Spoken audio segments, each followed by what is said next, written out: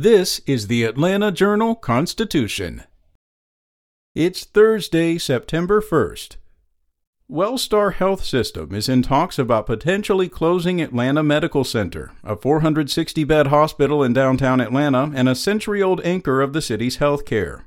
Wellstar did not confirm such talks are happening. People familiar with the discussions said they heard solutions suggesting a dramatic overhaul of the hospital, located on Boulevard and Parkway Drive, that could go as far as ceasing operations.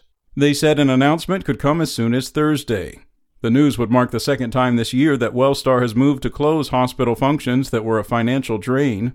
Earlier this year, it shuttered the emergency room and regular hospital beds at Atlanta Medical Center South in East Point.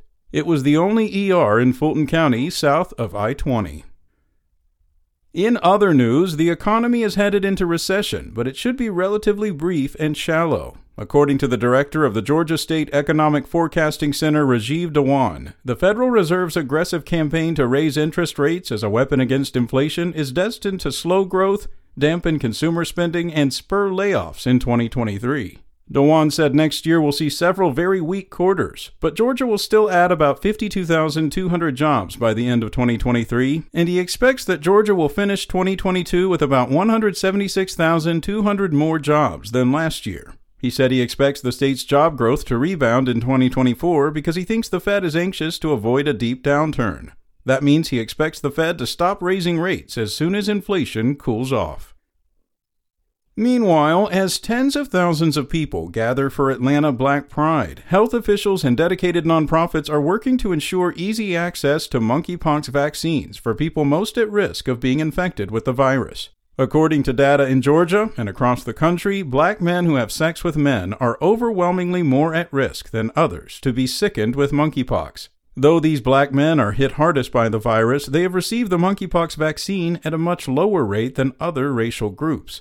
Online vaccine sign-ups will be available during Atlanta Black Pride and at bars in Metro Atlanta. Health officials are expanding clinic hours to include evenings and weekends, and nonprofit organizations are working to help get vaccine distributed.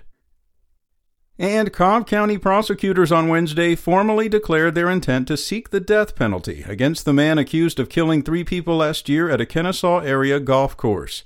Wearing black slacks and a white dress shirt, Brian Anthony Roden appeared for the first time before a Superior Court judge. The 24-year-old faces 3 counts of murder and a host of other charges in the July 3, 2021 slayings at Pine Tree Country Club. 2 men from out of state were found tied up and shot to death in the back of a Dodge pickup truck on the 10th hole. And Gene Siller, the course's beloved golf director, was killed when he went to investigate. The killings stunned the community, and it was several days before Roden was arrested. In May, Cobb District Attorney Flynn Brody's office notified the court clerk it planned to seek the death penalty against Roden.